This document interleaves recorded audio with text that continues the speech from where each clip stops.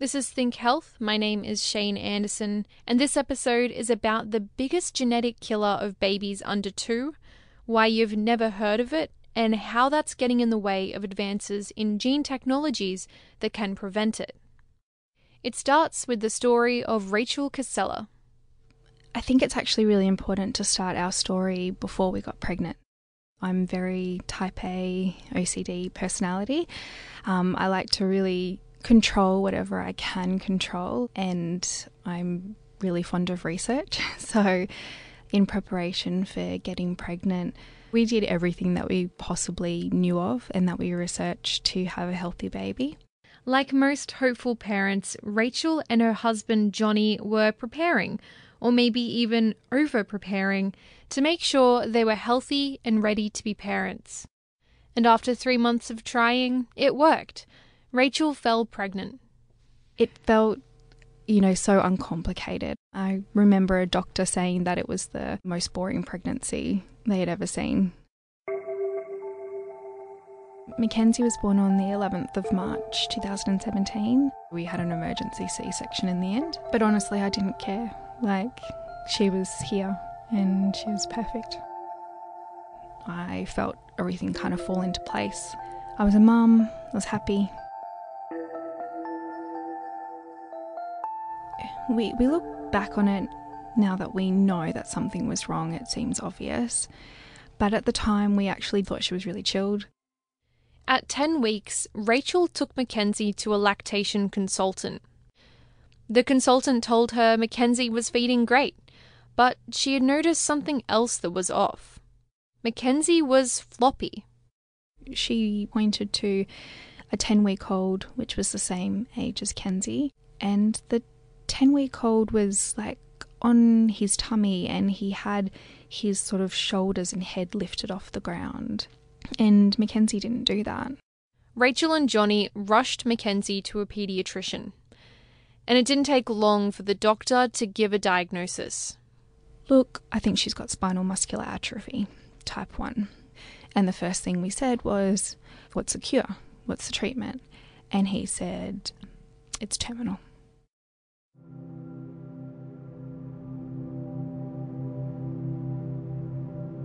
Spinal muscular atrophy, or SMA, is a muscle-wasting disease. There's 4 types. Type 1, which Mackenzie was diagnosed with, presents shortly after birth. Babies slowly lose the ability to move, and then to swallow, and finally, they lose the ability to breathe. Mackenzie's life expectancy was 9 months.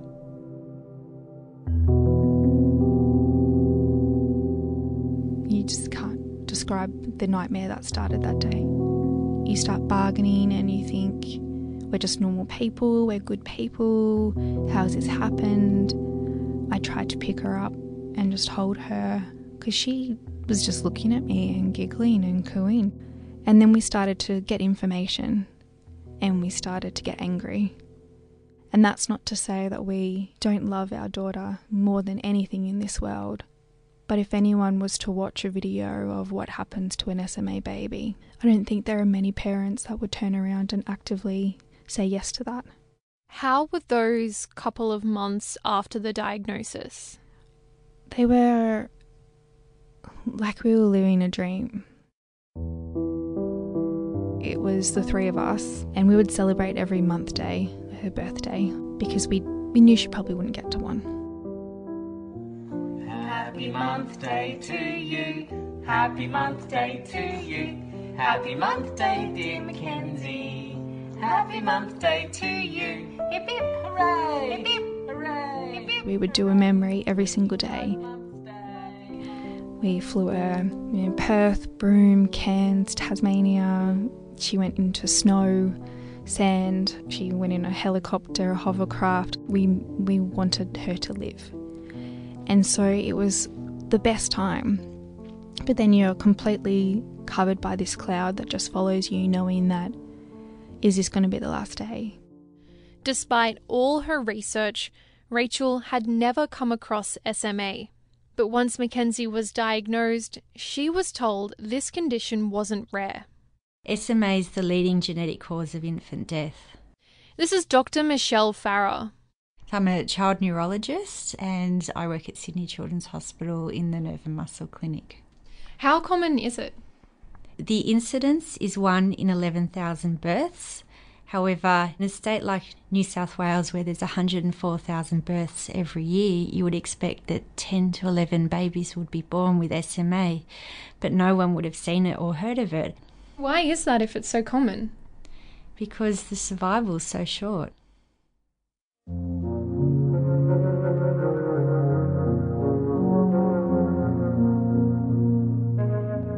Understanding why SMA is so threatening lies within our genes, specifically a gene called survival motor neuron 1, or SMN1. And what that gene does is it encodes the survival motor neuron protein, and it's that deficiency that causes SMA. These motor neurons tend to sit in the spinal cord and control our muscle movement, hence the spinal in spinal muscular atrophy. The SMN1 gene is important because it contains the blueprint for how these motor neurons work. When the gene is disrupted, it sends the wrong instructions to our motor neurons. Our muscles aren't being used, so they begin to waste away, or atrophy. So when Rachel thought Mackenzie was chilled out, she was actually paralysed. They can't move, and that's why they're so easy and they don't kick their legs. The SMN1 gene at the root of spinal muscular atrophy is inherited from our parents. Dr. Farrar says we each have inside us a few copies of this gene. And you get 1 copy from mum and 1 copy from dad. SMA occurs when you inherit a defect in all the copies. This means if just one parent is a carrier of a defective SMN1 gene, chances are you will have inherited copies from your other parent that won't carry the defect. When both parents are carriers, SMA has a 1 in 4 chance of being passed down. And that's what we see in a lot of other genetic conditions like cystic fibrosis as well. This is how genetic conditions are inherited. Yet, because SMA is carried in our genes, this also means that you can test for it. Genetic technology has changed very quickly in recent years. There are now technologies that can test for an array of severe inherited disorders. The most important one is a carrier test, or preconception carrier screening. For example, in Australia, the most well-known of these tests is called PREPARE. And that's offered in Victoria. Individuals or couples can elect to have that test, and it would test to see if you're a carrier for 3 conditions: cystic fibrosis, SMA, and Fragile X. You don't have to be pregnant to do a carrier test.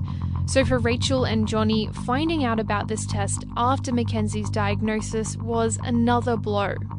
That just smacked me in the face. I felt like I'd been punched because I went, well, why is it not tested for? Why have actually we never even heard of it? Rachel and Johnny didn't have a family history of SMA. They were carriers without even knowing it. This is called autosomal recessive inheritance. Dr. Farrar says that when it comes to SMA, around 1 in 50 people are carriers. So what that means is that you would know many people that would be carriers for SMA, but they would never know about it. That is a really common thing that we would see in genetic counselling. This is Alison McEwen, genetic counsellor and associate professor at the University of Technology, Sydney. 2 people have not known that they were carriers for a recessive condition, and the first that anybody in the extended family knows about it is when a child is born with that condition. Yeah, how difficult is it for those parents? People, I think, do feel responsible, and they can feel guilty that they've been part of passing this on to a child. It's something that could happen to any of us, but I don't think that necessarily lessens how people feel about it if it happens to them. Every one of us is a carrier of 8 to 10 genetic conditions. That's something we can't help. But genetic testing gives you options. Options Rachel feels like she was never given.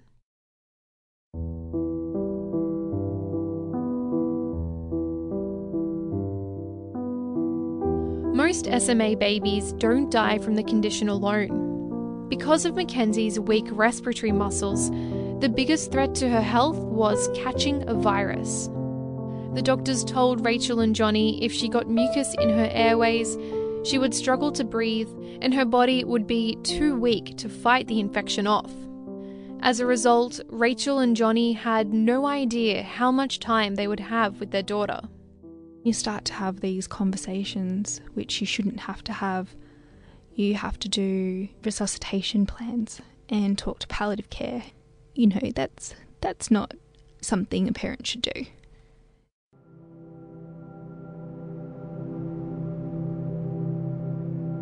So we went down to Tasmania and took her yachting, as you do. She was beautiful and gorgeous as always. And then we flew back to Sydney. One night she was sort of just a bit unsettled and we thought that she was teething. And then in the morning her breathing got faster. I picked her up and she sort of turned blue and white and struggled to breathe. Rachel and Johnny called the ambulance and Mackenzie was soon in intensive care. She had developed the common cold. Which, for an SMA baby, you know, it affects them, and she fought and she tried, but she couldn't shake it. And on the 22nd of October, 7 months and 11 days old, she passed away.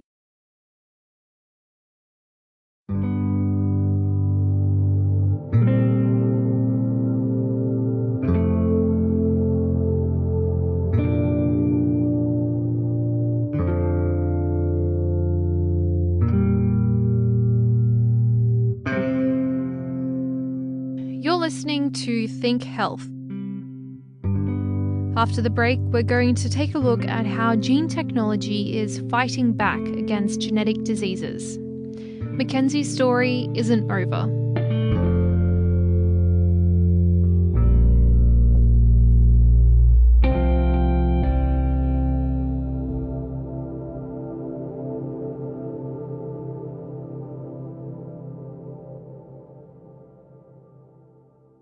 This is Think Health. I'm Shane Anderson, and we've been talking about how even though genetic tests are available, still nobody knows about genetic killers like spinal muscular atrophy type 1.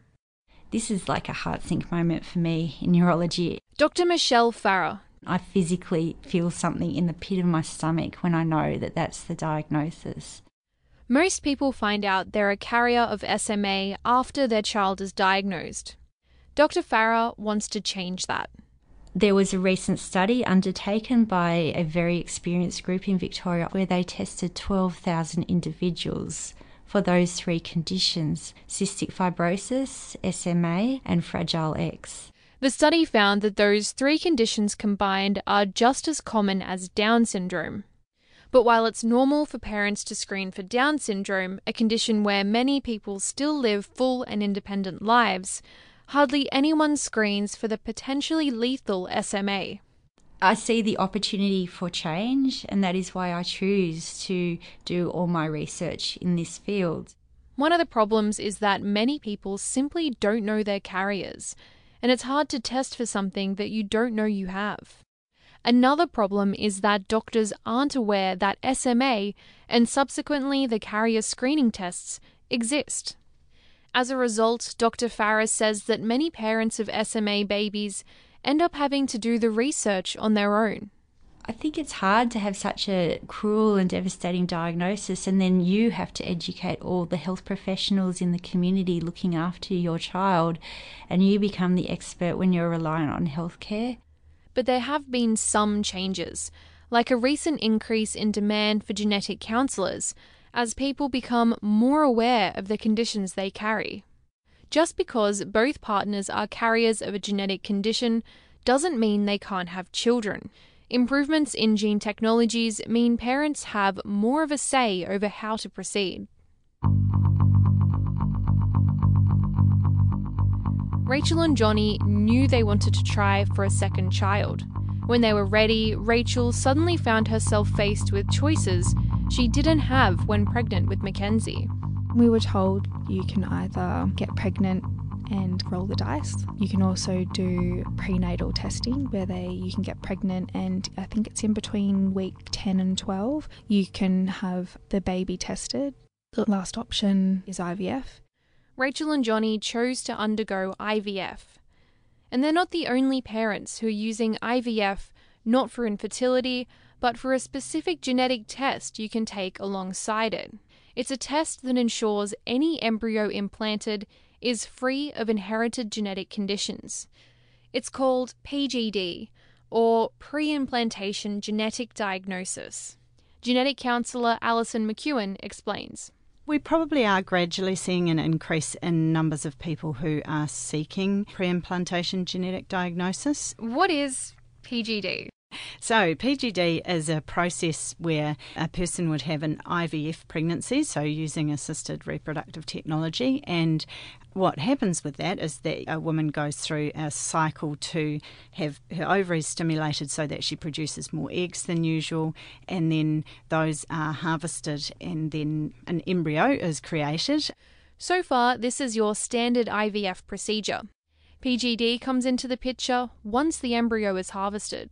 After about 3 to 5 days, the scientists will look at the embryos and select the ones that are growing well. From those embryos, scientists take a single cell and test it for the genetic condition, in this case for the SMN1 mutation that causes SMA. Only the embryos that do not have that genetic mutation or that change that's present in the family would be available for implantation. Parents who use PGD are assured that the specific genetic condition won't be inherited. Alison says that PGD offers a lot of hope to parents, but the reality of PGD is less than ideal. It's not a straightforward process. The test has to be developed for that particular couple, for the condition that they're going to be testing for, and for the genetic makeup of that couple. The benefit of this is that you can test for pretty much any genetic condition, so long as you know in advance which one you're looking for. The downside is that it takes time and money. This is a huge issue for equity of access. Even though IVF gets partial subsidies from Medicare, the government is yet to offer rebates for PGD. Parents can end up thousands of dollars out of pocket for just one round of IVF with PGD, and there's no guarantee that round will be successful. It puts PGD out of reach for many parents, meaning some just have to roll the dice. But that carries an emotional toll, which for Rachel and Johnny was too much to bear.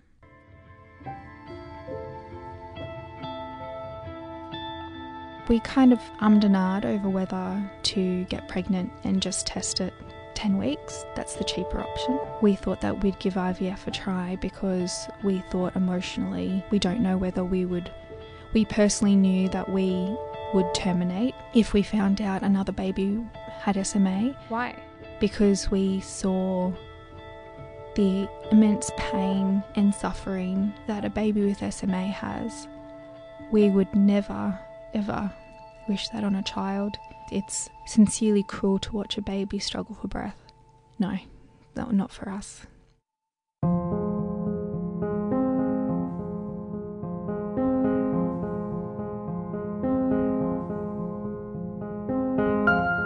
We felt so confused when it got to New Year's because it's just Johnny and I desperately missing our little girl.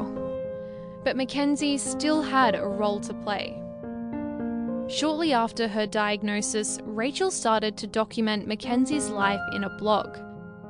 It began as a way to process her grief, but once she started writing, she began to vent her frustrations at the lack of awareness around genetic testing and how difficult it is to access.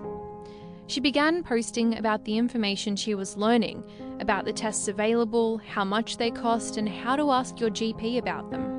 And then all of a sudden I started having all these families, especially mums, reaching out to me, and it was people who were going through IVF and PGD, it was people who had lost children, it was people who had children who had been diagnosed with a genetic disorder, and it wasn't always SMA, it was, I don't know, just disorders I'd never heard of before, but their children were really suffering. A lot of these parents, like Rachel, didn't know they were carriers until their children were diagnosed. Rachel responded to every message.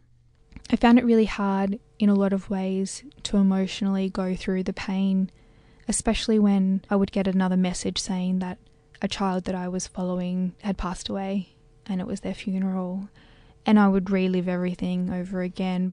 As hard as it was, it convinced Rachel and Johnny that something needed to be done. They started to campaign. What were you calling for? We actually were asking for quite a lot. First and foremost, we just wanted to simply raise awareness about SMA. We wanted people to know about it if it's the number one genetic killer in babies under 2. We assume that they don't know about it because most babies don't make it past 9 months, but that's not a good enough reason not to know about it. Next, they wanted subsidised genetic screening so all hopeful parents can see if they're a carrier. And we understand that not everyone's going to agree with it. Some people especially won't agree with it if they don't fully understand what it means to be tested, and that we're not saying if you test positive you need to terminate your baby. It's about information. Finally, they were calling for greater access and awareness to PGD. And we believe that that should be subsidised because people can't help what they carry. Rachel and Johnny's families rallied together and they wrote 200 letters and mailed them to every MP in Australia. Replies trickled through offering condolences, but in early 2018, one of those letters landed on Federal Health Minister Greg Hunt's desk. The minister invited Rachel and Johnny to Canberra to meet with him, where he announced the largest ever investment into the Medical Research Futures Fund. He called it Mackenzie's Mission. Tell me about Mackenzie's Mission. Mackenzie's Mission, it still hasn't quite sunk in yet.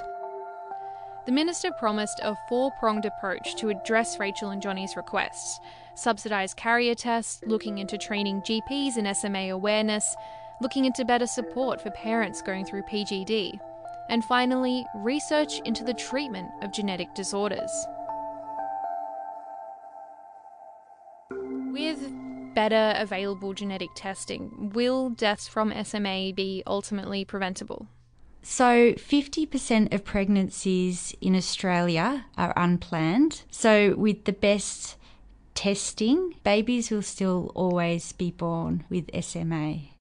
Fortunately, treatments are emerging. They're not curative yet, but for some, it can change the natural history of SMA and offer hope.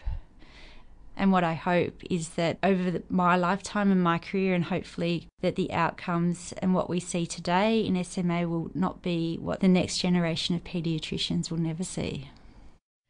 As of airing, the minister is yet to finalise the details of the mission, but it's a start. You know, this is potentially going to save families and babies, thousands, hundreds of thousands into the future. So that's Mackenzie's mission, and we are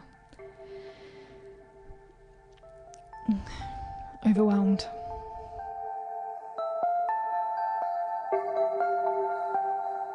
Just to know that she's going to save babies, it doesn't make her not being here any easier or any better. And I couldn't be prouder of her. Every baby, every family deserves to have their story listened to, and that's why I feel like Mackenzie's mission is for every baby that should be here that's not.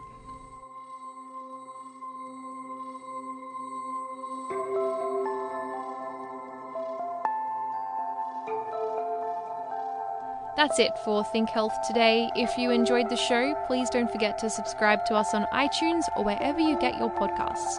For more information, you can also head to our website. It's 2ser.com/thinkhhealth.